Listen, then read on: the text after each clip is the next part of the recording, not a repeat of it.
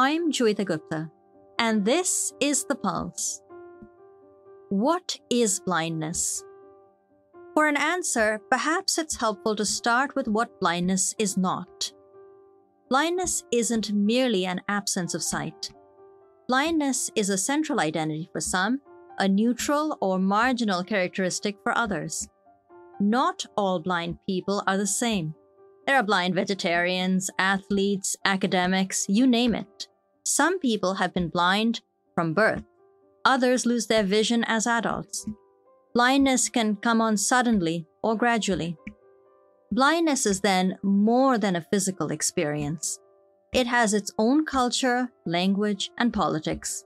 Blindness is not the same for any two blind people, any more than sight is experienced the same way by two-sighted individuals. Today, we explore the country of the blind. It's time to put your finger on the pulse.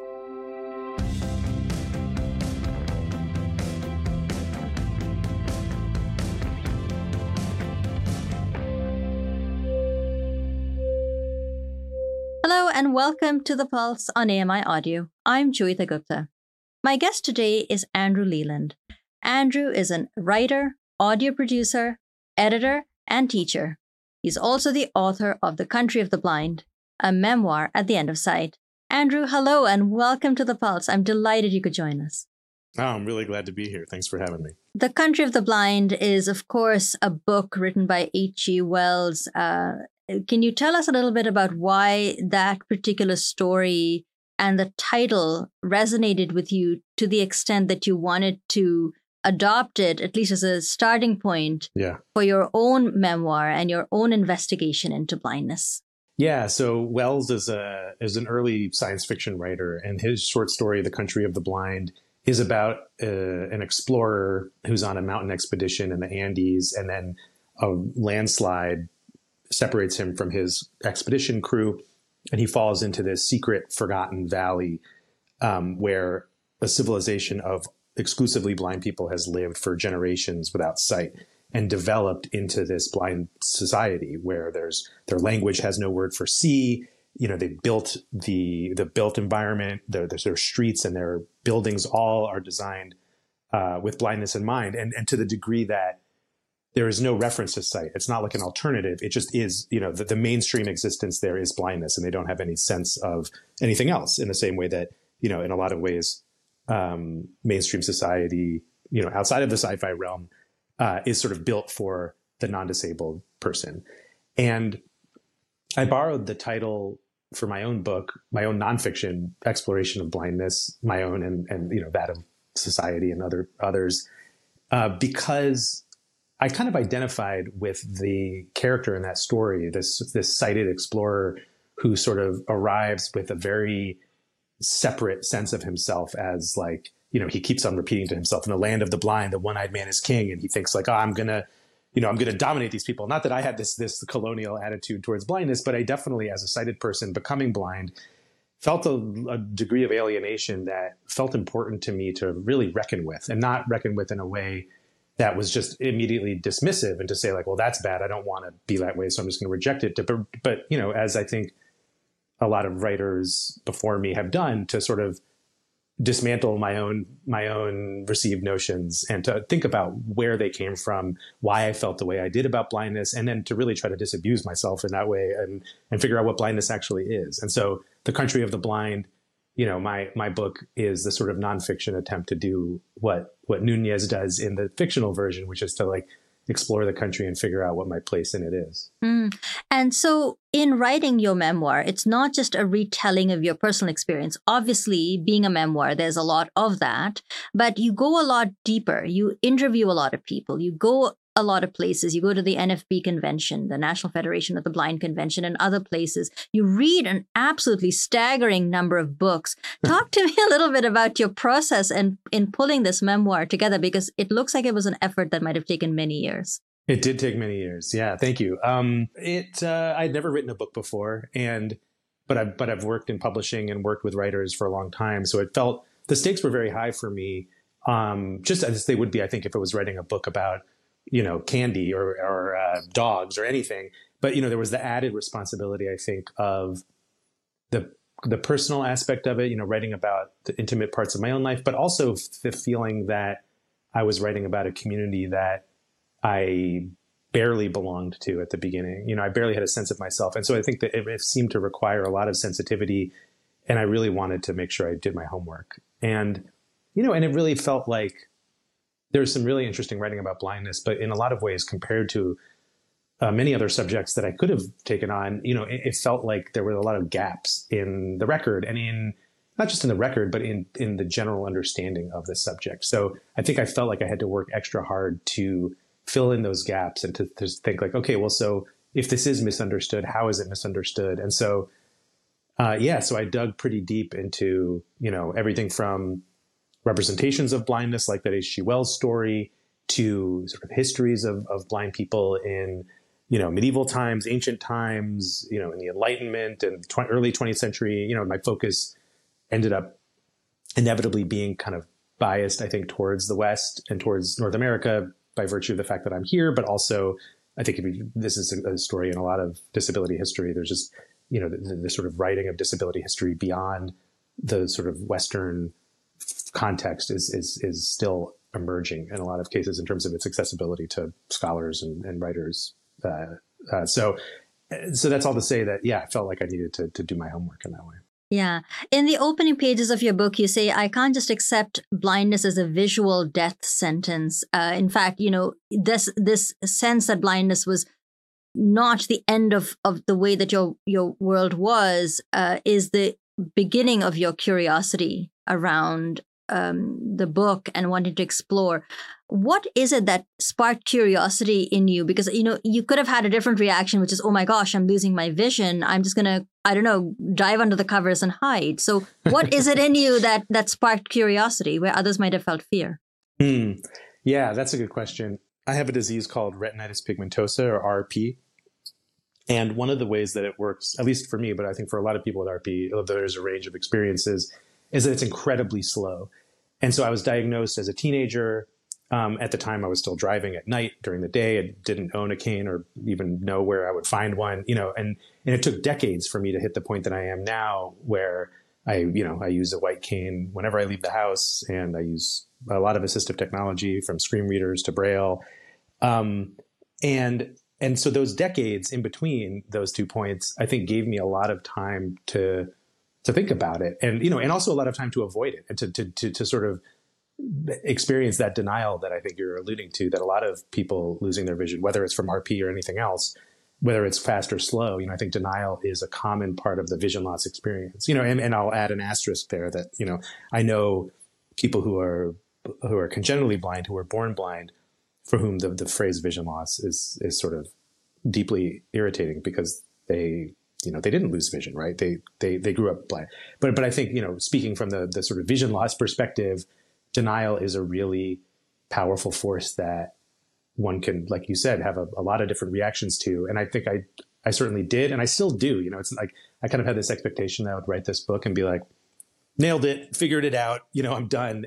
And of course, it's not like that. It's this sort of ongoing practice that there are days when I just leave my screen reader off and I burn my eyes out and I just like pretend like I don't have to deal with it, and then I pay the price for it later. But I think, I don't really know like the deeper answer to your question of how I got to the place of curiosity winning out over denial, except I also think that the privilege that I have is a part of that. I think it's a lot easier for me to spend the time researching the intellectual history of blindness, and accessing technology that make my work easier, and the fact that my work is this sort of like, highly white collar, journalist, professor world, all those things. I think if they were different, if I didn't have access to those resources or the time to pursue that stuff, I think it would be a lot easier to stay in that place of denial. So privilege is a big part of it too, I think. Yeah. How do you think the book balances intellectualizing blindness or theorizing blindness with the material reality of blind people and the emotional reality of blind people? Not that those things are necessarily opposed to one another, or they're often their own boxes, but there's a sense that there's a binary there. Yeah, absolutely. I've thought a lot about that. I had a friend who told me something like, I'm trying to quote him correctly, but he said something like, I think you feel with your brain. And he was he was comparing the two of us, and after reading my book, he said, I think you're like me. You feel with your brain. And I really like that, which is the idea. I mean, it kind of gives the lie to the sort of head heart binary, and I think there's a way that you can pursue something as intellectual as, studying the intellectual history of blindness or disability, or doing this sort of journalism / history criticism writing, and have it be emotional and have it connect, and I think the other part that kept me honest in that regard is just kind of like a literary formal problem I had, which was that I didn't want to write a book that was pure memoir, that was just like, dear reader, this is who I am. This is my life story. This is my journey of, a vision loss. But I also didn't want to write the academic version, that was purely historical, that elided my experience. And so my editor was really helpful on that point, because she was constantly pushing me to say either, where did all the Borges and Homer and Milton go?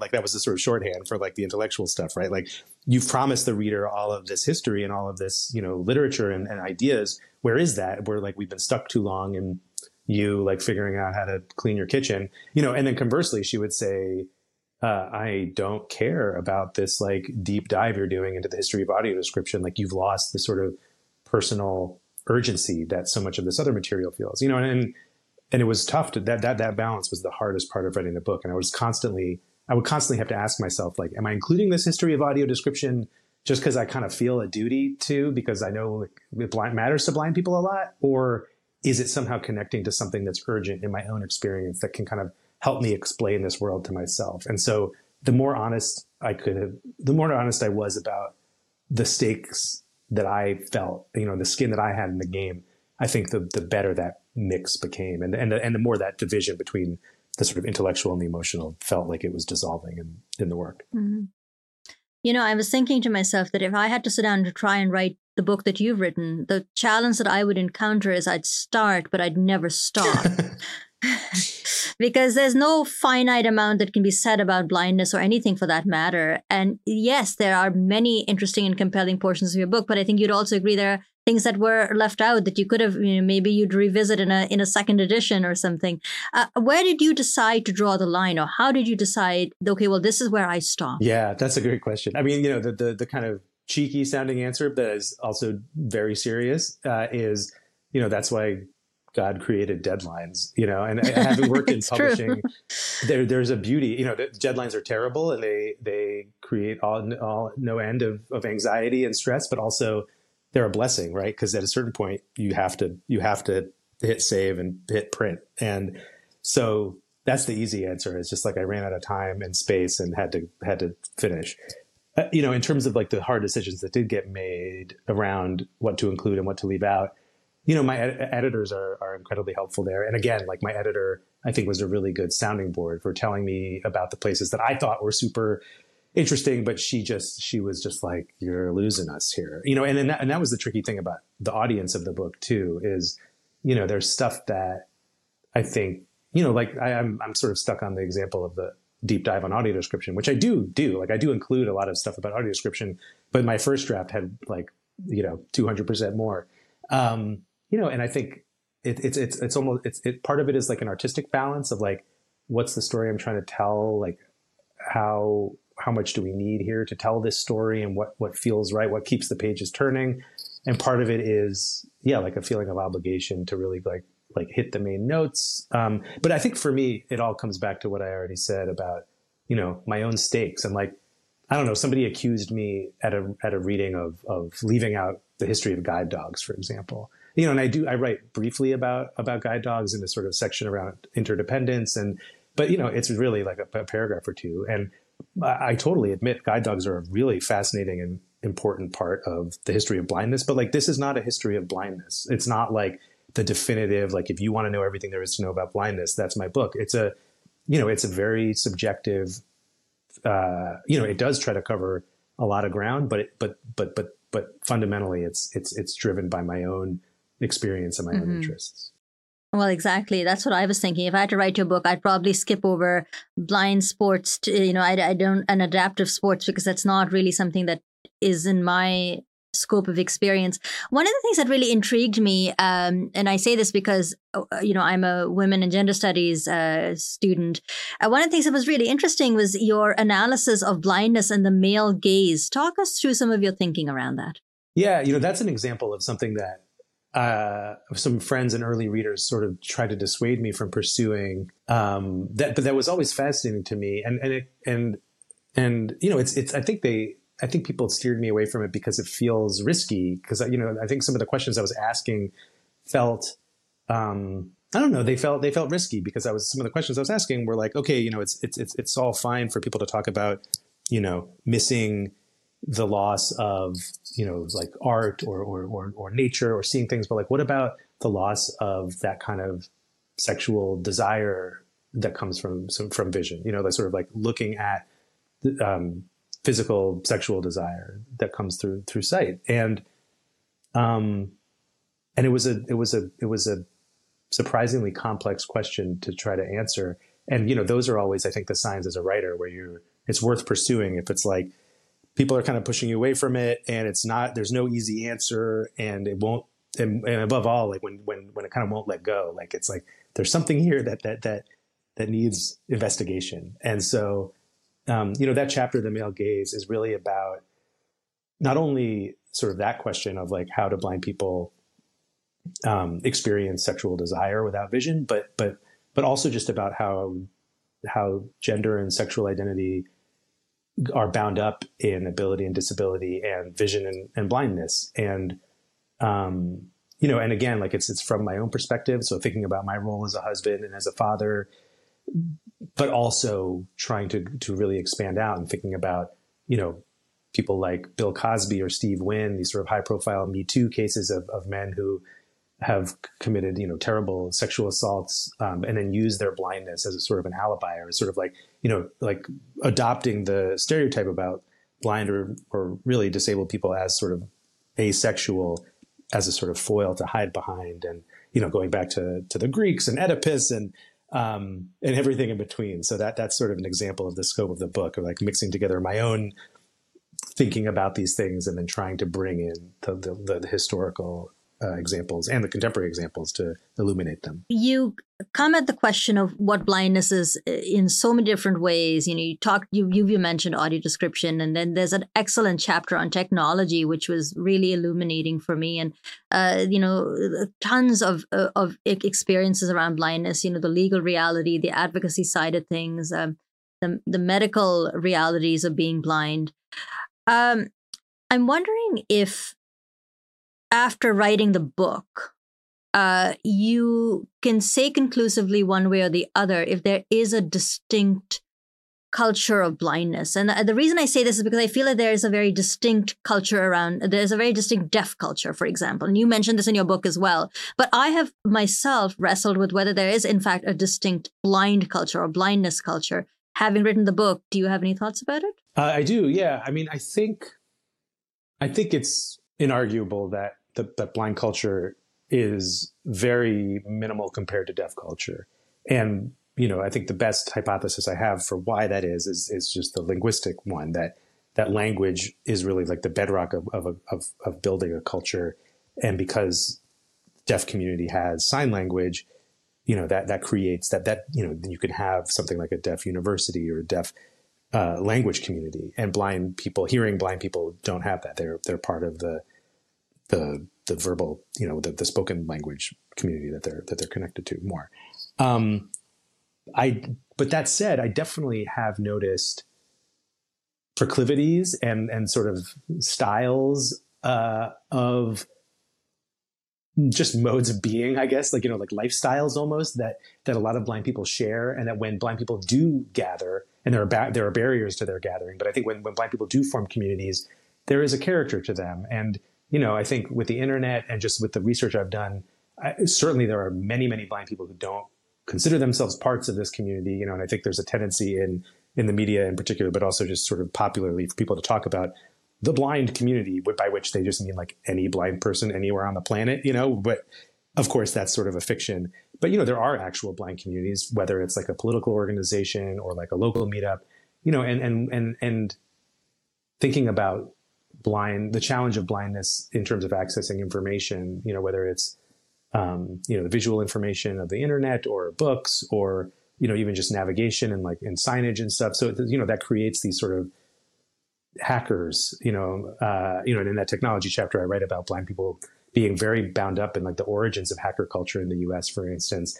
And so I think, if I see a through line, it's like blind people are, they're IT, not that they're like IT workers necessarily, but like most blind people I know have some degree of deep investment in media and information technology that I think exceeds just like being a digital citizen that to a different degree every person in the global north has to be, or even really, really globally at this point. And that there's a sort of a special relationship with tech that comes from those challenges. So that's part of it. Mm-hmm. Yeah, I mean, the part of that chapter that resonated with me was the fact that so many blind people are enmeshed in technology, are early adopters, and have really pushed the needle. But it hasn't really resulted in a lot of advancement for blind people themselves in the tech world. So that was I thought that was very thought provoking, given that there's. Like you said it yourself in the book, it's one long journey of troubleshooting with occasional periods when things go smoothly. Do you think there was something in the book that took you by surprise? Because there were aspects as a reader where I sat up and said, "Oh wow, I'd never thought about it before." But what in the book might have taken you most by surprise? Towards the end of the book, when I really had to make a deep effort to draw some conclusions, there was a sort of paradoxical conclusion that I came to, which did surprise me, sort of even as I was writing it and feeling convinced by it, which is this idea that, I went into the book with the sense that, back to the H.G. Wells story, that I was this adventurer, I was this, it was a travelogue, and we were going to this exotic place called the Country of the Blind. And as I just told you, there are these sort of significant differences of the experience. One can't argue that the blind experience is, just about the same as the sighted experience. There are profound differences. But even through all of that, and the experience of like spending a month under sleep shades at a training center, there was this kind of core feeling of a lack of difference. And it might sound paradoxical, but I don't actually think it is. And it's so I think the surprise was just the simplicity, but also the power of that realization that yes, blindness requires its own domain and it requires its own tools, but like fundamentally, it's a component of the human experience that is not radically different from the rest of being alive. And that, for me, like at the beginning, it feels radically different, right? And I'm like, oh my goodness, I'm listening to this robot read me a website instead of seeing with my eyes, or like, wow, I'm reading through my fingers, and that's so wild. But like, you spend an hour reading in either of those two modalities and you're just reading again, and it's like, okay, I know what's on that website now, or okay, like I read that poem and I happened to read it in Braille, but still read it, like still thinking about the lines in my head the same way I would otherwise. And so, yeah, the biggest surprise was just like the deep normality of blindness. Mm-hmm. One of the things the book does is introduce us to several tensions, that between advocating for the blind specifically versus cross-disability coalition and organizing, disability justice work versus just organizing for the blind. Then there's the other, issue that we encounter again and again in the book. Are blind people somehow special? Or is it just... or do they require, or are they just like everybody else? And, there's this whole tension about, do you feel like the book in any way helped you resolve some of these tensions, or are you still undecided on these questions yourself? Probably a little bit of both. I think I'd certainly have a better handle on how to ask the question to myself of, for instance, like, is blindness incidental or is it central? Or do blind people require accommodations, or should they just, with sort of basic accommodations, not need any additional extra accommodations? Those sorts of questions. I feel like even if I don't have the answer, I have a much stronger sense of like what the contours of the debates are. But it's also, I'm still very much at the beginning. I still have some residual vision that in some ways I think still messes with my head. it makes me feel like I'm not fully in the world of blindness, even though that's something that I go back and forth on. But, like a lot of these questions, whether they're like the really personal identity questions or the more political identity questions that you're bringing up, I think my philosophy is that as soon as I think that I have a firm answer that's not going to change day to day based on what I'm encountering, then it becomes dogma and then I'm in trouble. And so I really try to stay, as I think a journalist or a nonfiction writer should, like I need to stay attentive to the ways that my own thinking are changing, but also the ways that the world is changing and that there's complexity out there that I need to sort of meet on a daily basis. And so I try to think of it as an evolving process rather than like, yep, like my book is a mathematical proof that you can read the conclusions and QED. If only life were that simple. Yeah. But that's the joy of writing and of life, right? It's like, we get to continue discovering and continue being surprised, even if it's also profoundly inconvenient at times. Andrew Leland, thank you very much for joining me on the program. It was a pleasure to have you. Oh, likewise. This is great. That was Andrew Leland, author of The Country of the Blind, a memoir at the end of sight. The book is published by Penguin Random House and is also available as an audiobook in addition to the usual format. So I hope you'll pick up a copy. Well, that's all the time we have for today. We would love to get your feedback on the program. You can write to us at feedback@ami.ca or find us on X @AMI Audio. You can also give us a call at 1-866-509-4545. That's 1-866-509-4545. And don't forget to leave permission to play the audio on the program. If you are watching on YouTube or listening to the podcast, please do remember to subscribe so that you can be notified about future videos, and do write in your thoughts and comments down below. We do try to get to comments as often as we can, and I do try to respond personally as much as I am able to. So please feel free to reach out and share your experiences of blindness. If you are someone who's been congenitally blind, or you have someone or you're someone who's losing your vision later in life, we would love to hear your experiences of what blindness has actually meant to you. So feel free to let those comments rip down below. But as I said, we do have to wrap up for today. Our videographer today has been Matthew McGurk. Jordan Steves is our video editor. Mark Aflalo is our technical producer. Ryan Delahanty is the coordinator for AMI Audio Podcasts. Andy Frank is the manager for AMI Audio. And I've been your host, Joeita Gupta. Thanks so much for listening.